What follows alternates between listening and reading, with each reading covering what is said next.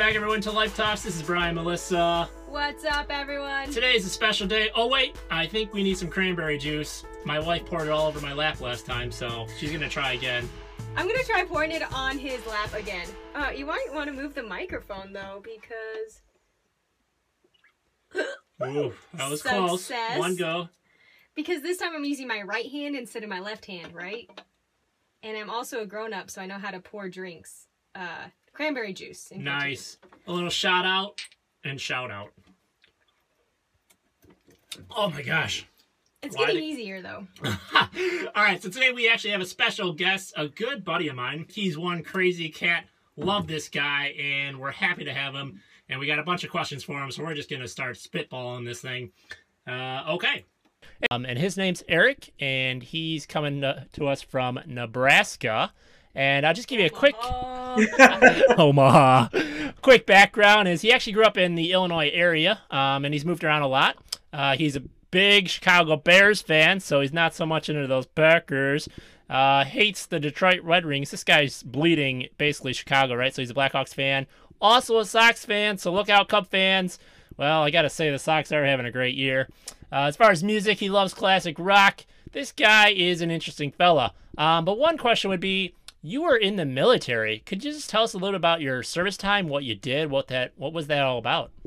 All right, so I joined pre 9/11 and quickly saw the transition and all the things that we did. I was deployed to Guam, and literally a friend of mine now who's a devout Catholic. He's on our podcast too. We'll drop one with him. He had a stroke. But we went to Thailand, and they're like, "Hey, go build this schoolhouse in this small village in Thailand." And we lived with the villagers for about 3 months or so as we built this school. And every Friday we'd have a party together, and it was just a great opportunity. When you think military, people think that people shooting each other, but no, we were building schools.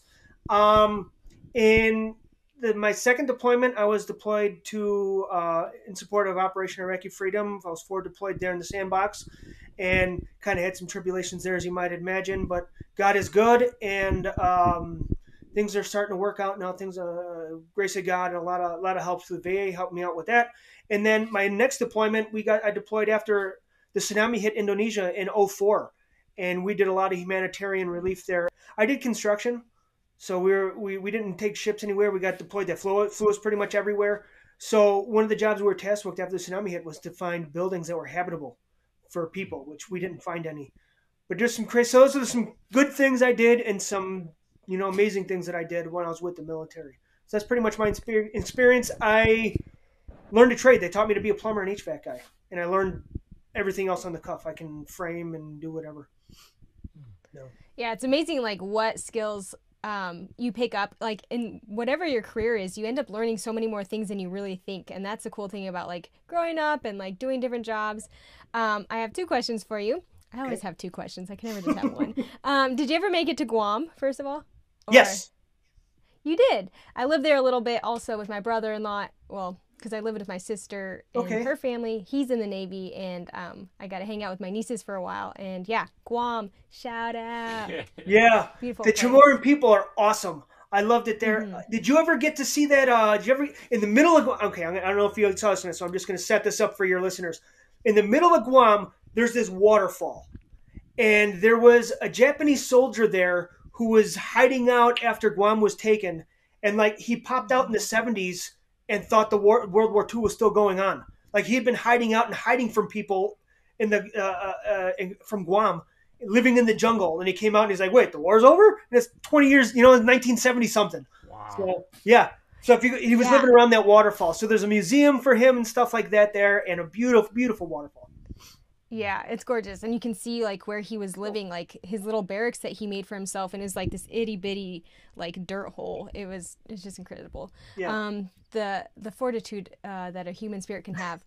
So so you were in the military. Would you give any advice for those who are considering like the military path, or are there any tips that you might give someone? I think the number one tip is this. Join the military because you want to serve your country and you want to help help the people. When we're fighting, you're not fighting for the president. You're not fighting for the politicians. When you're deployed and you haven't seen your family for 6 months to a year, you're not doing that for the shot callers in Washington. You're doing it for your country. You're doing it for the people to the left and to the right of you. And if you're going to join for that. Like I said, I joined before 9/11, so I heard a lot of people say, well, I only joined to get a college degree. Now I have to go to war. And it's like, dummy dude, you joined the military. If you didn't factor that into your decision process, you're not thinking this through. You do it for your country, for your brothers and sisters back home, as well as in the military. So I would say go into it doing that, knowing that you're going to sacrifice. I will say this. It is a rough life, but it's a fulfilling life. I know people, I remember my buddy, his firstborn son was just learning to talk when he left, and he had a little recording of his son that said, "I love you, Papa," and he would play it, and it was probably like the most bittersweet thing that, and I'm not a father, but I think any of us would ever hear. He always like brings him close to his son, but at the same time he misses his son. So be prepared for sacrifice and know that your family is sacrificing along with you, and they're just as much as part of the military as you are. But do it out of love for country and your the people in your country. Awesome. Well, thank you for your service, and yeah, that's just awesome. And yeah, that's just right there. It's true. Thank you to the service families, right? The families of servicemen and women who basically have to wait on our loved ones. So, all right, taking a different spin. Just what are some of your fondest memories of life thus far in your 1,000 years on Earth? My thoughts, gee whiz. First of all, you're older than me. Second of all, I don't know. I don't see the paperwork. So. You don't see I'll tell you what. I'll put up right after this. I'll put a screenshot of my birth certificate. You can put a shot of yours, and we'll see. We'll see who's older. Let's see if I can find it. It's funny. I'm going to sidetrack on this because we're talking about age. So when I was in the Salesians, Salesians serve the youth. So most of the people who come in are 18 to 20 years old, 18, 25. And I was in my early to late 20s. I think I was 28. And they used to call me Father Abraham and Grandpapa. Oh, Grandpapa, can you come here? I'm like, you freaking jerks. So one of the guys he used to say it the most, his name is Pedro, and he is now, he left Salesians, and he's now in with the Diocese of South Carolina. And lo and behold, there's this young punk named Eric who makes fun of him for being old. So I was like, aha, justice in this world. And I really would, I'll say I didn't have the best upbringing. I struggled with family, at least half the family on my mom's side, if not all of them. But when I was 12 years old, I moved in with my dad. And I was like his little shadow. I think that's the best way to describe it. Anything he did, I did. I was there with him. I think one time he worked for the village of Bellwood, which is kind of closer to the city. And he took me to work with him one time when he got called into overtime and they were plowing because he was a mechanic. So someone had to be there to fix stuff when it broke down. But the fondest memory I had growing up I used to live at a pool. I would literally, the pool would open at 10 and it would close at 5. And I was there for that whole time for the most part. And I'd say 4 out of 5 days a week, my dad would come home. He was a mechanic, physical labor guy. He would come home from work, shower, change, and meet me at the pool at 5 o'clock because it was family swim. And he would swim with me for about an hour. That my dad was 48 years old after working a full-time job as a mechanic, manual labor, and he would come home at 48 years old and swim with me for an hour, 4 nights a week. Wow. That's insane, dude. And that's probably my fondest memory. I think if I had to think about what it means to be a father, I think that's it. I mean, I can't think of a better example of what it means to be a good man, a good father than that. To be exhausted and give. And actually, I'm going to add this too. I have a friend who was a single dad, and he's struggling with these issues. And he said, you know what? I bet you, as I was explaining this one time, and I said, I don't know how he did it. And he says, I bet you that was your dad's most precious time of the week, was when he got home, and even though he's exhausted, to go swim with you. And it almost choked me up. It really did. And even now I can feel like how beautiful of a statement that is. And so anyway, that's my fondest memory, I think. Yeah, that's like the power of love, right? That it will move beyond exhaustion. It will move you beyond struggle and strife. And it's powerful. And you encountered a conversion, the power of God's love in your life that took you from like a dark time to some of the brightest times. Can you tell us a little bit about your conversion? Sure. Okay. So I will try to expedite it. I can go long. So hooligan growing up, a lot of drugs, a lot of drinking, a lot of immoralities, and I don't know why I say it like that. I think I starred in a movie one time and I said immoralities. Or maybe it's 'cause my family's from Ukraine, so maybe it's that too. All right, so a lot of bad stuff. I joined the military. I wasn't doing, once again, I wanted drinking and smoking a lot and things like that. And one night I had a dream, and it was the most vivid dream I ever had. And I didn't have a dream of hell. I didn't have a vision of hell. What I did was I had a vision of Christ's second coming, and all the sinners were immobilized and couldn't move. I got an interesting story about that too. I just found out something recently about that theologically. But I was trying to run away, and I couldn't. And I got caught, and I couldn't move. And with the rest of the sinners, I found out recently. A friend of mine told me that Padre Pio had described hell as because we have no free will, we can't move in hell. Like we're just stuck there, frozen, and that's what Padre Pio would say. And I was like, "You'll never guess what? I had a dream. I had a vision when I had my conversion." And we went on a long tangent about that. So that was tied in. And I found, like I said, I had that conversion in 2004, and I just found out about that about a year and a half ago. Wow. So I woke up with this feeling of dread, knowing that I was going to hell for my choices. I wasn't Catholic at the time, so I wasn't practicing Catholic. I didn't know about confession, so I didn't know that I can go to confession and have that taken away. So I woke up, and I was in a panic, and like I can't describe the fear. It's not even fear. It's not even terror. Like it's something worse than terror. It's ineffable. But I don't know what it is. I don't know how to describe it. But I tried watching TV and it wouldn't go away. I tried just ignoring it and it wouldn't go away. I tried laying back in my bed and going to sleep. I couldn't get rid of it. It was just overwhelming. And I wound up praying, and I'm laying in my bed praying, God, take this away from me. And he wouldn't do it. And this is, okay, so this happened at like, I don't know, 1, 2, 3 o'clock in the morning.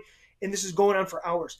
And I just couldn't get rid of it. And I walked right across from my barracks room was the chapel. So I crossed the street and went to the chapel, and it was locked, but I was standing outside this holy water font, the Protestant one where they're like dunk you underwater like they're drowning you, St. John the Baptist style, right? And I was standing outside in front of that, and I'm praying, God, take this from me. And this feeling wouldn't go away, and I was on my knees begging God, take this from me, right next to the water font. God, take this from me. Nothing. And finally, I just looked up and I said, God, with my whole heart, God, forgive me for my sins.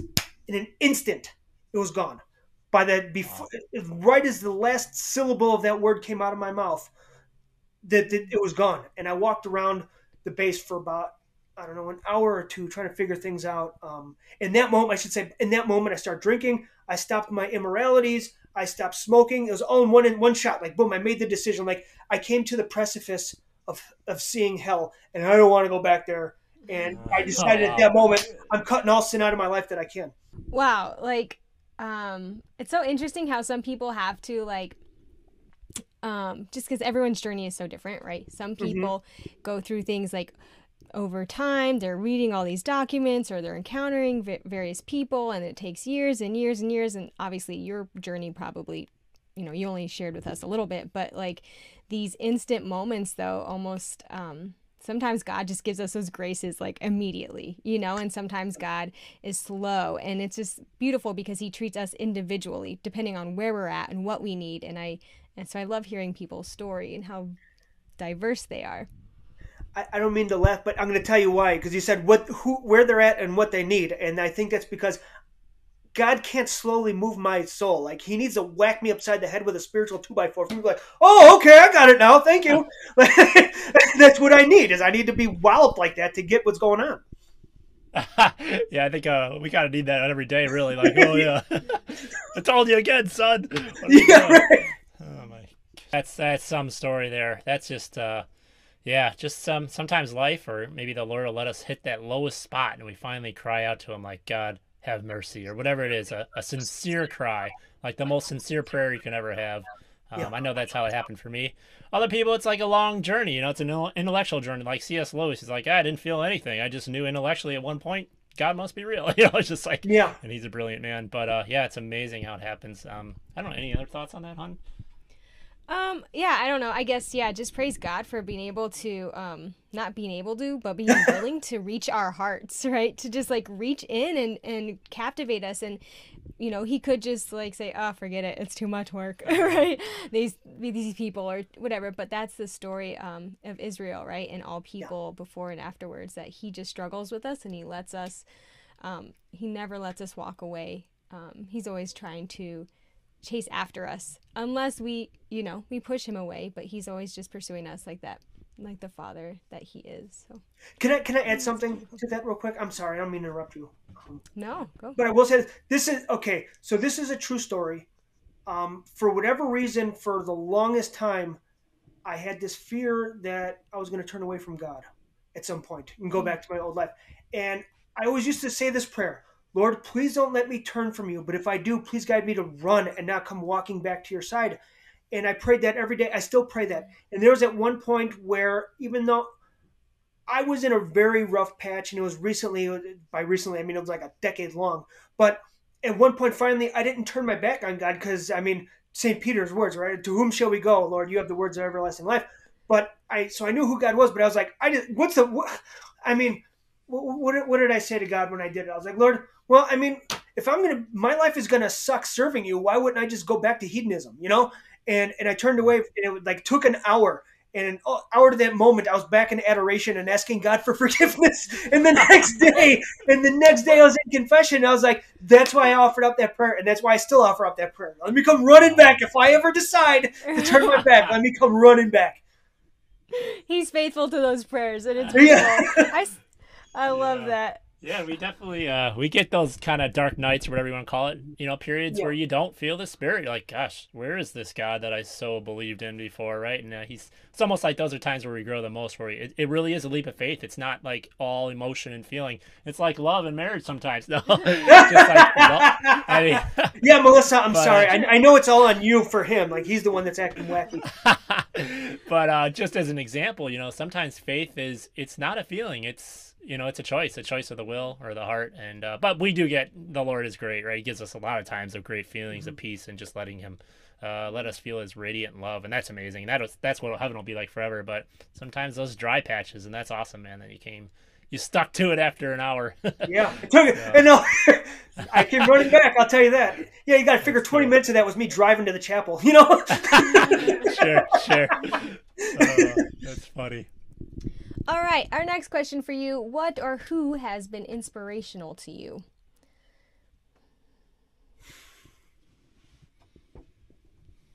The easy answer would be people like sports heroes like Gale Sayers, or who's another, Shaq.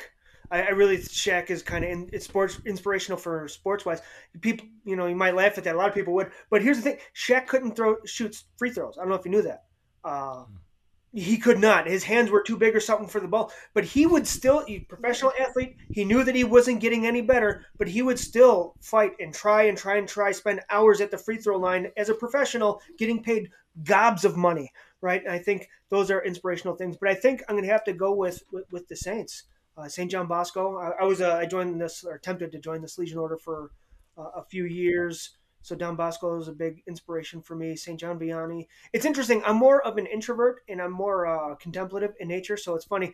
Most of my saints are very extroverted, are very apostolic, which is funny. When I talk to other people, they're like very apostolic, and they're like, "Yes, I am. I really value Saint Benedict," and like these super contemplative saints. But yeah, so Venerable Fulton J. Sheen is probably number one on my list. Venerable Sheen is the man. I don't know if you know too much about him, but he is the man. Yeah, definitely a study. He used to, if you guys don't know, viewers, he ran a TV show back in, I don't know, back when it was black and white still. Back and forth. He's from the Diocese of Peoria, but he won an Emmy, and all he did was talk about God for 20. He'd stand up and talk about God for 22 minutes, and he won an Emmy in the 1950s. Can you imagine that now? Man was beautifully well spoken. All right, so this is my little plug on Venerable Sheen. This is all you need to know about Venerable Sheen. He had the greatest training. He was like one of the smartest people of the 20th century. He graduated with high honors from the Louvain or whatever it is in Belgium, with the most prestigious of the prestigious of seminaries, and everyone knew he was destined for great things. And he came back to his diocese, and his bishop stuck him in this backwater podunk parish. And, if we think of Peoria now, right? I mean, it's all farmland. Peoria, Illinois, by the way. I forget, we're not all from Illinois. So Peoria, Illinois, and it's very farmland. And even then it had to have been, in the turn of the century, it had to have been really farmland there. And he was in this podunk little thing, and a year later, the bishop said, I'm going to send you to New York to do this, this, and this. He goes, why didn't you just send me there to begin with?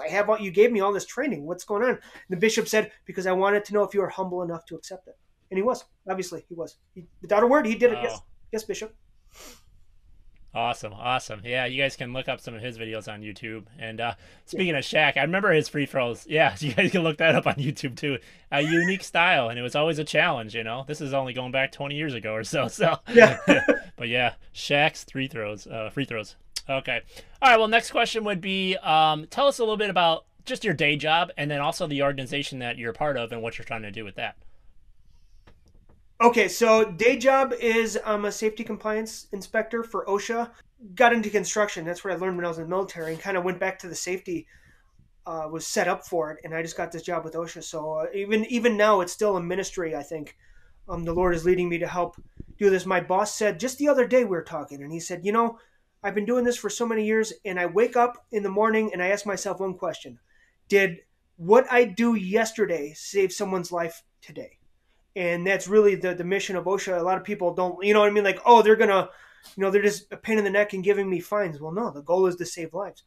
And the ministry, the Catholic Misfit, we started the Catholic Misfit 2.5 years ago, and it was articles. We were a publication, Catholic publication. The reason was there was a lot of things going on in the church, and it seemed like no one really had the voice of the Catholic people, the average Catholic people like you and Melissa or myself. And some of us were writing articles and trying to shop them around to these other Catholic publications, and they would get responses like, well, we really only talk about stuff that is currently going on in the church, like current events. And I was like, I just sent you an article a week after the Pew Research came out that said that Catholics don't believe in the true presence of the Eucharist. And what do you mean it's not current events? And one of the things that our editor said, they don't know what they have. They don't understand it. This is so different than typical Catholic writings. And that's what led us to start this. And about a year later, we realized that, well, no one reads articles anymore. So we started switching to a more media-friendly content, like we do the Catholic Misfit, where literally it's 60-second to 90-second chunks of theology. And, I don't know how many how ADD you have, how much ADD you have, but it's tailored for that, that media consumption and things like this. And podcasts like yours and your programs, just capturing the voice of everyday people. That's awesome. Yeah, we'll definitely drop that link in our show notes so people can check out his videos. This guy, if you can't pick up on it, he has great energy. It's funny, he said he's contemplative and more introverted. You would never know if you met him. And he brings that just, authentic and energy, and it's just a powerful, real voice in these Catholic Misfit clips that they do on YouTube. And that's just awesome. Catholic Misfit Facebook page. We're on YouTube where we got a lot of these things cataloged. We're kind of figuring out a way how to do that. And as your hosts will know, we're putting together a podcast. Yeah, you guys have to check that out. We were actually on his show. It was so cool. Here's a good interview question. Where do you see yourself in 5 years, 10 years, 25 years? Okay, so 5 years, hopefully married by then. Hopefully. I really don't. I did the discerning thing. I mentioned that, but I think God's calling me to be married. So hopefully married and owning my first house. Putting down roots is huge for me, and I really do feel that call. So that was 5. The other one was 10 years, you said? Mm-hmm. 10 years, I hope to be living in Omaha still.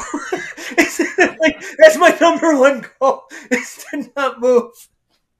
I love it. Yeah, I can totally relate to wanting to put down roots, because after college, I just was bouncing around, well, even up until 2 years ago when I moved here. I haven't stayed in a place longer than 2 years. And there was a period of several years where I moved every 6 months, and it was just getting exhausted. And I was like, oh my gosh, Lord, I love the adventure, I love being able to go places on a weekend, but I really want a place that I can call home, because making new friends and trying to find a church community and wanting to volunteer, and like I couldn't volunteer because I couldn't make a commitment to anyone, you know? And so I was missing that part of my life too. So yeah, I totally hear you on that. I think you're 100% right with that. This is the first place I've ever moved where I didn't have any friends. And it's odd that this is the one place, only God works like that, right? I'm going to move you to some place where you know nobody, and that's where I'm going to make you set down roots finally. Like, what are the odds of that? Yeah, that's true. Did we say 25 years? I did not. I was trying to avoid 25 years because I have no idea. It's so far out, it's goofy. I know, it's no idea. 25 years from now, retired? Let's take a different spin. What would you recommend for somebody to find fulfillment in life? I think fulfillment in life comes from several sources. One is emotional, psychological stability, which if you've spent 5 minutes with me, you know that that's where I struggle with the most. Intellectual stimulation, growing knowledge, and prayer life, and understanding and being in this right place with the Lord. And if you're got to have all three of those things. So if you need to have those three things in place for you to be fulfilled, to be even content, let alone happy. And that's the key. You know what I mean? Always trying to grow forward and trying to grow in your faith. That's how you keep God.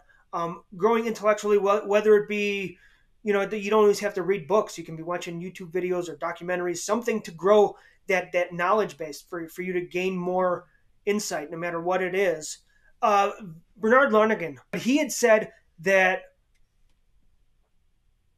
in order to, whenever you learn something about a subject, you're learning about God. So Jimmy learns about math, he's learning about God. When Billy is learning about science, he's learning about God. When Eric is watching a documentary on, I don't know, war, he's actually crazy to say, but he's learning something about God. God is in all of that. So that's why it's important to stay intellectually.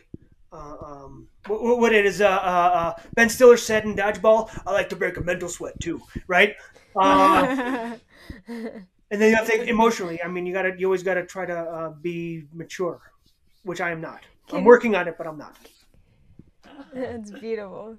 Can we steal that quote for our tagline? We like to break a mental sweat. It's not mine. I mean, Ben Stiller said it. Have you ever seen Dodgeball? Yeah. Okay, so he's awesome. All carrying a book, and I think it was upside down. He's like, "You got me. I like to break a mental sweat too." It's like, you're an idiot. You just picked that book up 5 seconds ago. That's funny. That's awesome. I have 2 questions for you, so I'll go with the first one. And it's just kind of off the cuff. You said you kind of led a crazy life before growing up in your 20s, blah, blah, you had a conversion. How have you dealt with, and share, obviously only share what you want, but did you ever have any regret? And if so, how did you deal with, past or even present failings, shortcomings, sins? How do you deal with that? Because I feel like a lot of people carry that around. Yeah, so that's a very, very, very good question. I'm just now learning how to deal with regret. I will say I'll give you the worst thing I've ever done in my entire life. And I did it all. Short of murder, I did it, I know somebody did it, or I heard firsthand of somebody who did it. Short of murder.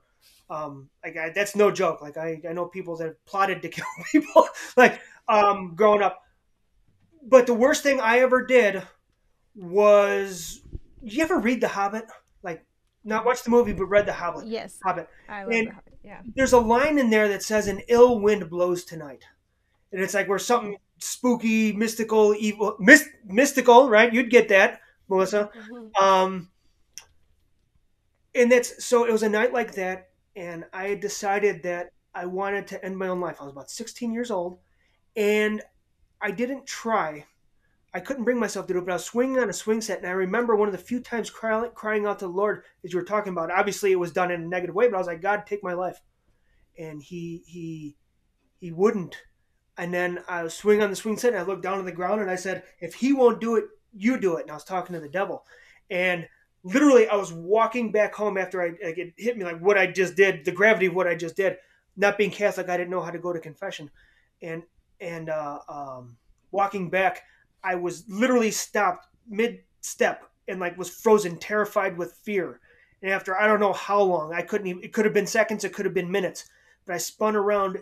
And then I looked down and there was this black cat staring at me. It was almost like the devil saying, I heard you. I got you. I think that's what happened. I'm a firm believer that that night I had the conversion. What was happening was the devil was trying to, because the devil has no power, but I think he was trying to convince me that my life was hopeless and I needed to just kill myself. That's why I got for. But so that was the worst thing I ever did in my life. And after confession, I don't have any regrets from that. So I mean, because of confession, most of the stuff I have no regrets for.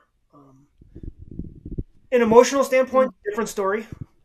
But you know, I hate when I hurt people. Right. I beat myself up over it. Once I can go to confession, I'm like, I'll try again. Or I'll try not to do it next time. Another gift from the Lord is being able to have our sins wiped away. And though we have wounds, he gives us graces to heal over time. So yeah, thank you for sharing. But on a more positive note, like, let's change the tune of this song here. What do you want to be remembered for?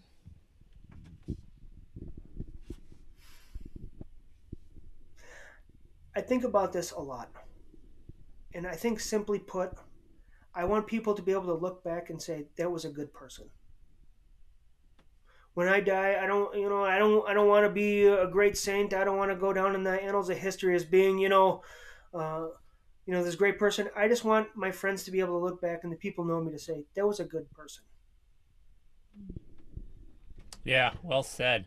It's awesome. All right, our last question is, how can our listeners help out the Catholic Misfit organization? What can they do? Where would you recommend they go? Oh, that's a good question. We don't take donations. We're not there. We don't want to ask for donations. Hopefully, in the future, we can grow members who would feel the desire to kind of members being like our core team that would help out. But we don't want everyday people who listen to our content, watch our content. We don't want your donations.